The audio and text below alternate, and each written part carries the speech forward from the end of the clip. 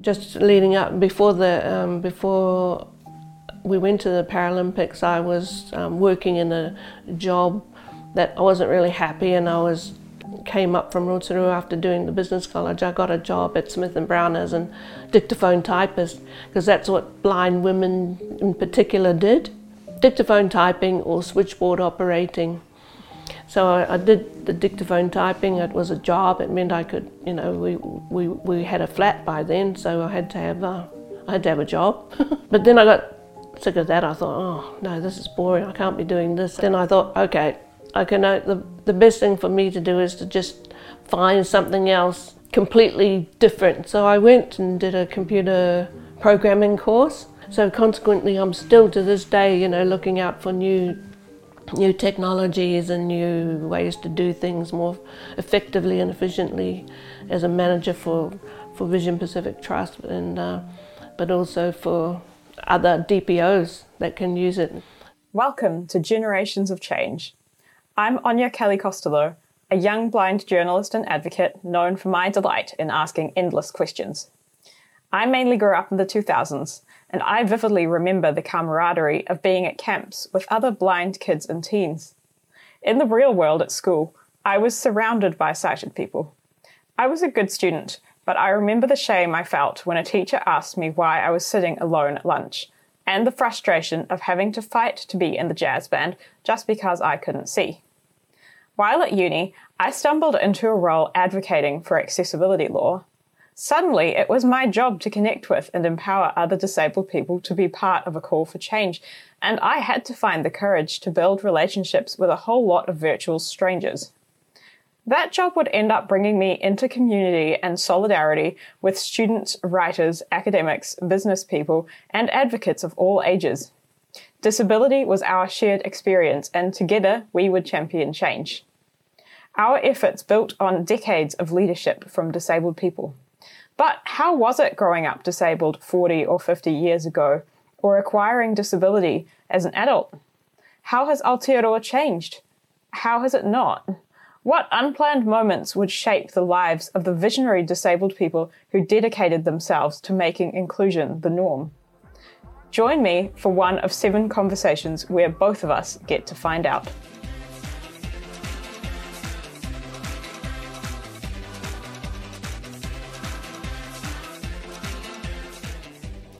Kia ora te wai, it's so good to be able to talk to you today. Could you just introduce yourself for me? I'm Te Wai Skipwith Halatau. I'm from Rotorua, that's where my family home is, but I live here in Auckland and work here since 1980, so I'm part of a large family. I've got 5 brothers and 4 sisters, and my father's no longer with us, but Mum is to this day, and she's raised this large family amongst which I had to get along. I'm number 7 of 10, and I lost my sight through retinoblastoma when I was about 4 years old, and that meant that my parents made the decision, after meeting with the foundation welfare officer at that time, that I should go to the Blind Foundation for education, which meant boarding away from home. So being part of that larger whānau meant that I think it gave me the resilience to sort of hold my own amongst your siblings. And when I went to boarding school, I think I was like that with the others that were there. They, of course, became your extended family. And even though you miss home as a kid going away to and boarding, you find your friends that have been lifelong friends. I've got lifelong friends from going back to when I was 5 years old. Yeah, that's really special. Was your family still was it Rotorua when you were going to boarding school? Yes, and I used to go home for holidays. It was difficult, I I can still remember day one when my parents brought me up to when I was 5. I can still remember kicking my feet up on, throwing a tantrum on the hall floor. But, you just had to get on, and after a few days you settle down and the homesickness goes initially, and then you get into the routine. And in primary school, is this sort of like the 50s or 60s where, what time period are we? In the 60s. So when I started at Parnell, that would have been 62, I think it was. And then we moved to Homer College, I think, in 64. And at that point, did your parents or did your whānau feel like they had a choice about where you went to school? Or was it very much that blind children were expected to sort of go to Parnell and Homai? Probably leading when I was 4-ish, 4.5, something like that. I did go to school with my siblings, with my sister and my younger brother. And I remember being in class and they were giving out books and pencils for the kids to draw with, and I didn't know what to do with them. So I think I realised then that, I don't know how to deal with this. So I think then it was probably a sort of a realisation that I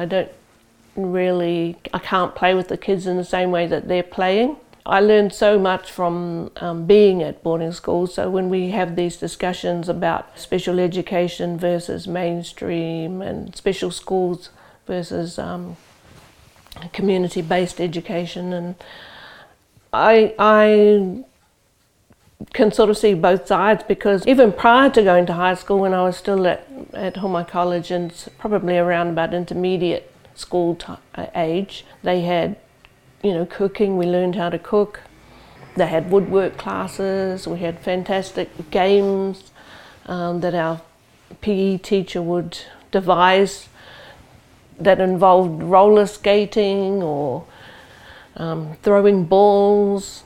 I really think that I wouldn't have learned any of those things if I wasn't in that kind of special school setting. That sounds like a lot of fun, which is interesting comparing that to my memories of PE growing up, being at the class where I was always having to think about how I could adapt so that I could fit in with, my sighted peers, and always trying to think of ways to do things.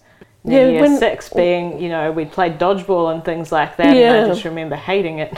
Yes, yeah, because I was like that too, because I'd loved PE when I was at home, through primary and intermediate years. But when I went to high school and I couldn't fit in with the others doing PE with the mainstream class, and I used to try and do my best to dodge it, really, to try and get out of it somehow, because I knew I wasn't keeping up or doing... things had to be modified or had to be accommodated somehow, which was sort of holding up the rest of the class. Were there other people in your year in high school who were blind? Oh yes, and of course they had the resource centre at Manurewa High School, one class for the sort of low vision students, and then the other where the blind students would hang out and go and get, store our humongous volumes of maths books and all this kind of thing. Right, that's really interesting. So in high school, did you get a combination then of staying in the hostel in the special education environment but being mainstreamed through high school, was it? Exactly, that's what it was, yeah. We experienced walking to school similar to the other kids. They were walking from their homes to the high school, so we took our packed lunches, which were like other kids. We either swapped them or kept them. We sort of had that mainstream interaction, so to speak, and but we also had the backing of the special school setting, because we came back from high school each day. We had to do homework. We had to do what they call prep, and they'd bring in teachers from the high school to give us coaching lessons and extra tuition. Oh, we had to keep our own rooms. This is when I was at high school. We had to learn how to clean the toilet. We had to learn how to iron our clothes, mop the floors. We learned to make our own suppers and that sort of thing. See, and this is embarrassing, but I still don't know how to iron. And that sounds like a sort of thing that it would have been really useful to learn at school. Yes. Actually, when you would have transitioned to high school, I guess that would have been coming to terms with seeing like your blindness from the point of view of the sighted kids more for the first time. I was certainly aware that my Perkins Braille, which I had to carry to class, was noisy, so you had to try and work your Braille machine so that it doesn't make too much noise to distract the rest of the class. Which is just about impossible. You become aware that how difficult it is socially to find a spot to sit, something as basic as that. I mean, how do you find a spot to sit to eat your lunch, and then how do you know who's around you? And you become so aware of what accommodations you need, if any, or how you're putting people out. And so I guess you become a lot more self-conscious in that sense. Yes, very self-conscious. That's part of, I think, teenage years too, and so you sort of, it's all amplified. Yeah, totally. But, I did have friends that would, I could go and, like, if I set it in the class just before lunch, I said, where are you going to have lunch, so that I could go back, dump my books and so on, and then take my lunch to, if they're there, or to the spot where they said they'll be. I really enjoyed it because I liked making friends outside of the hostel friends. So what did you do when you finished school? When I finished? Yeah, when I finished school, I did a year at Rotorua High School where they had brought in a business college course. So it's typing, business, what do they call it? It's like economics. Well, they taught shorthand, of course, because that was still in then. This is in 1976. And what was that? Was that a course that you wanted to do, or did you just feel like you needed to do something and that was available? Yeah, pretty much. But it was a good course because I found it very easy actually, and I think that was because of I figured that it was because of the standard of education that I had at high school, because I actually was top of the class. I announced to my parents that I was going to move to Auckland to live with my boyfriend, who's now my husband, and so that's what I did. And was that about the point when you would have started training in track and field and stuff as well? We were still involved in the cricket club and the hockey club. This is through our blind network of clubs, and then we got on to athletics, and they found us a coach, and next thing we know we were going along to athletic meetings in New Zealand and Australia. We went to games over in Australia, won some medals, and then we kept on, and then we were selected I was selected to go for track and field to the 1980 Paralympics in Arnhem in Netherlands, and I got a bronze in the discus there. Yeah, it's fantastic. Yeah. And so that was great, but I didn't pursue any more of the athletics. But then we very much saw sport as, when I say we, I'm still talking about Latour and myself, we very much saw sport as a way of giving, of a person feeling good about themselves, and through exercise and whatever it was, whether it was lifting weights or whether it was any kind of exercise and sport that people want, that a person would identify that they wanted to pursue. In the 80s we advocated to the, Latour and I, we both advocated for the setting up of a gym along with some other friends. We got the first gym at the Parnell campus set up. Wow. Yeah, and then the gym was accepted as part of the recreation program for the foundation. There's still a gym at Awhina House today. Yes. Yeah. Cool. But also at the same time we were talking with some others too about Māori and Pacific needs, and so we were founders of Ngāti Kāpō back then, which is now Kāpō Māori. Can you talk a little bit about what sort of prompted or encouraged you and La to put the time into making that happen? Just leading up, before we went to the Paralympics, I was working in a job that I wasn't really happy, and after I came up from Rotorua after doing the business college, I got a job at Smith & Brown as a dictaphone typist, because that's what blind women in particular did. Either dictaphone typing or switchboard operating. So I did the dictaphone typing. It was a job. It meant I could, we had a flat by then, so I had to have a job.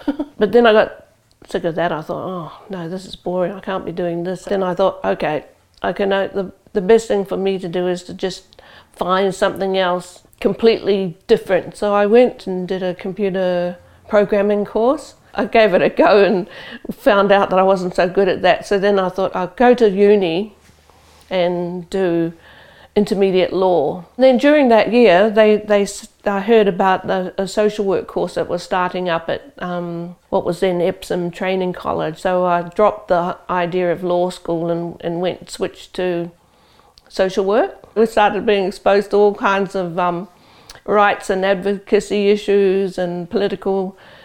The basis of the course really was to teach you how to analyse things from a systems point of view, from a political analysis. And I guess that's a skill set that you've continued to use. Was that around the time when you would have gotten into founding Vision Pacific? Or was that later? No, Vision Pacific came along in the 90s because by that time we were getting requests from organisations around the Pacific, how do you build the capacity of our committees? How do you run your office? What's governance mean?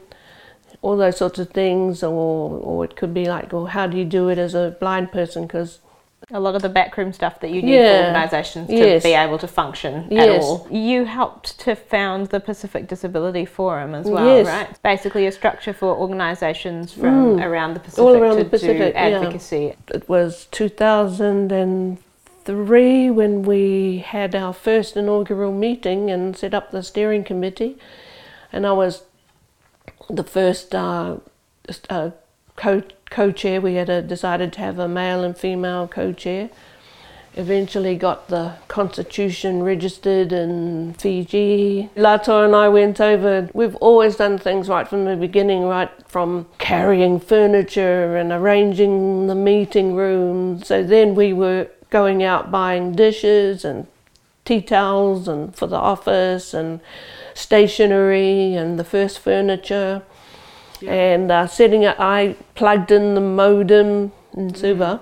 All of these sort of hands-on, very hands-on stuff is sometimes not really seen as a domain where blind people would end up being. Yeah, we'd done it right from the beginning, even going back to the 80s when we'd meet together, at associations rooms. We'd go around and pick up the key from Cyril White for the meeting room and open up the house where the association was located in Titoki Street and set out the mattresses and arrange the food and all this kind of things. Even going back to that computer programming course, technology was always a really big thing for me and so much a part of making sure that I could be totally as independent and productive as possible. I'm still to this day, looking out for new technologies and new ways to do things more effectively and efficiently as a manager for Vision Pacific Trust, and but also for other DPOs that can use it. That's great. A key part of your philosophy within the Pacific Disability Forum was that it should be disabled people led, right? Yeah, it is. Yeah, definitely. What we're seeing now is that we're getting organisations that can actually mentor or train other disability organisations, and within their countries. So they don't just have to look to, say, us here in New Zealand or in Australia as the as the ones that, you know, have got the experience, because actually a lot of them have got experience too. They've been able to train the office managers and then also run programs for the chair of the board or their executive committee, and learn about keeping proper books and that sort of thing.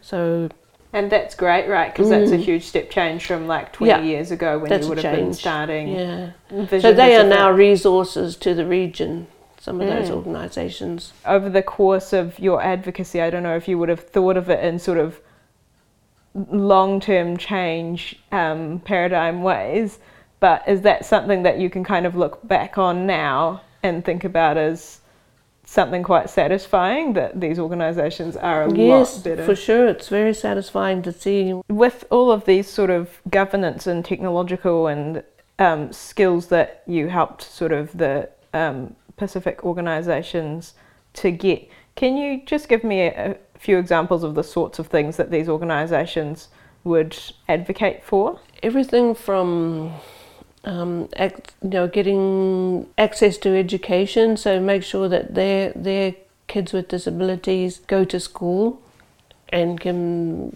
participate in the curriculum to the best of their ability. They have different projects in their countries, in their island countries, about making sure that people with disabilities are included in discussions about how to respond in times of disaster, because of course our island countries have earthquakes, volcanoes, weather events, you know, floods and things like that. So they could talk to their different ministries about the needs of deaf people needing to have access to sign language interpreters in order to make their needs known at the hospital or wherever they're getting, where they need to access services, health services.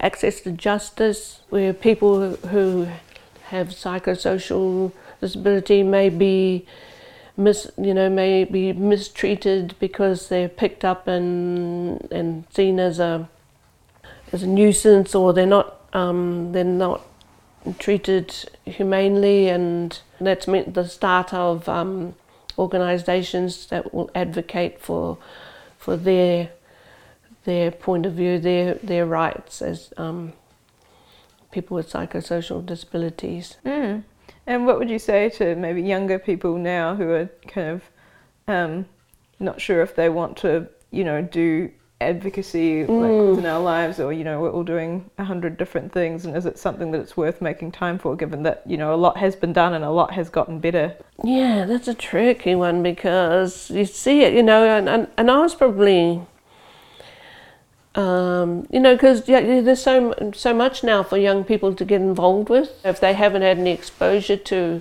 disability, or other people with disability, then it's probably not occurred. It wouldn't occur to a person to start seeking out or finding, or being involved with other disabled people. So that is a challenge, how to enthuse or involve young people. But when I'd left school, sport was sort of a way to engage with people without being right, oh, you got to do this or you got to do that. And then you see the need, you find out through engaging in sports that, oh wow, there's other ways of doing things. So it's probably a matter of just identifying, coming up with a way that will engage people where they want to be, youth. Engage youth where they want to be. Yeah. One of my first interactions with lots of blind people was when I was 11 at a Braille music camp in Australia, for example. That was music, really that's another way. For example, yeah. The Solomon Islands, they started a band. Yeah. Te Tō Matoa in Kiribati, they have a band, and they do even more. They do street dramas and things like that involve not only blind people but people with other impairments. Yeah, and what kind of keeps you going, with the advocacy stuff? Because you've obviously been doing it for a really long time, and it must get does it feel like it gets a bit monotonous after a while, or is there a type of change that you can sort of see happening, or something that keeps you motivated? You know, my day job, so to speak, is we have a supported independent living contract. That's such a positive area to be in. It's sort of like, you know, because you're working with a person to achieve their identified goals that they want to achieve in the plan that we help write up with them, in partnership with them. We've always had this philosophy, I say we again, as Latoa and I, because as a partnership, you know, we've always done things together, but we have a shared philosophy that we can work at that individual level.